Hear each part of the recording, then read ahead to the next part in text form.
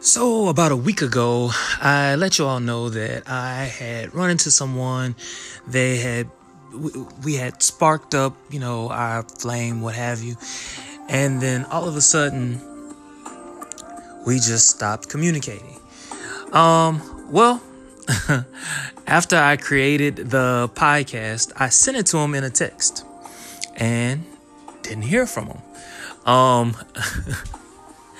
And out of a scene from a movie, maybe about an hour later, I hear some tapping at my window.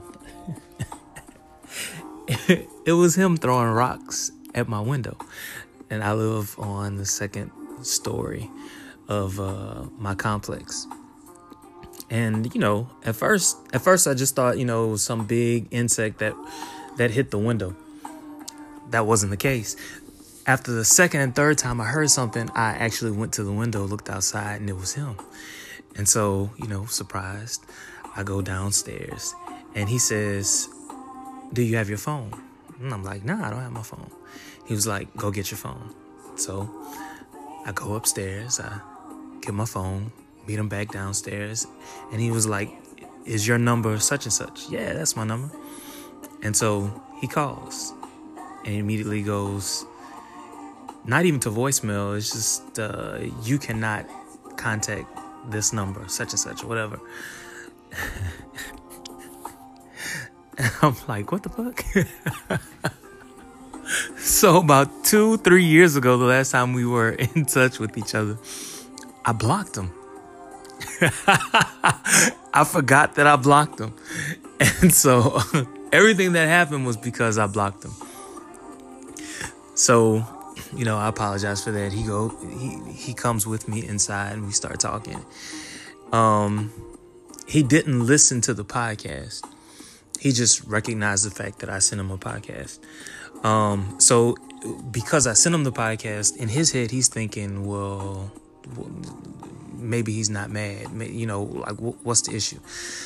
So when he comes inside, I let him listen to the podcast, and dude balls up and starts crying.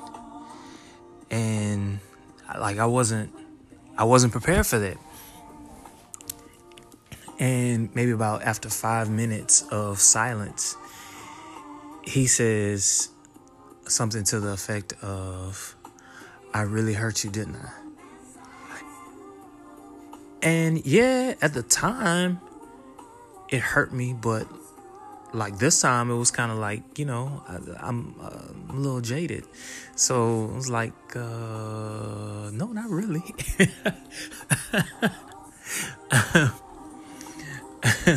But after we talked, he and I have been seeing each other quite regularly.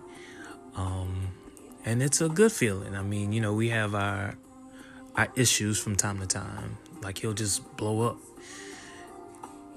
Not to the extent that he did in the past. But it's only after he and I talk and listen to each other that we understand where the other is coming from. But, who knows where this will land. I'm wishing for the best, always. But I just thought it was important just to let you know how things ended up. If you have any questions, hit me up. As always, I wish you love, peace, and happiness.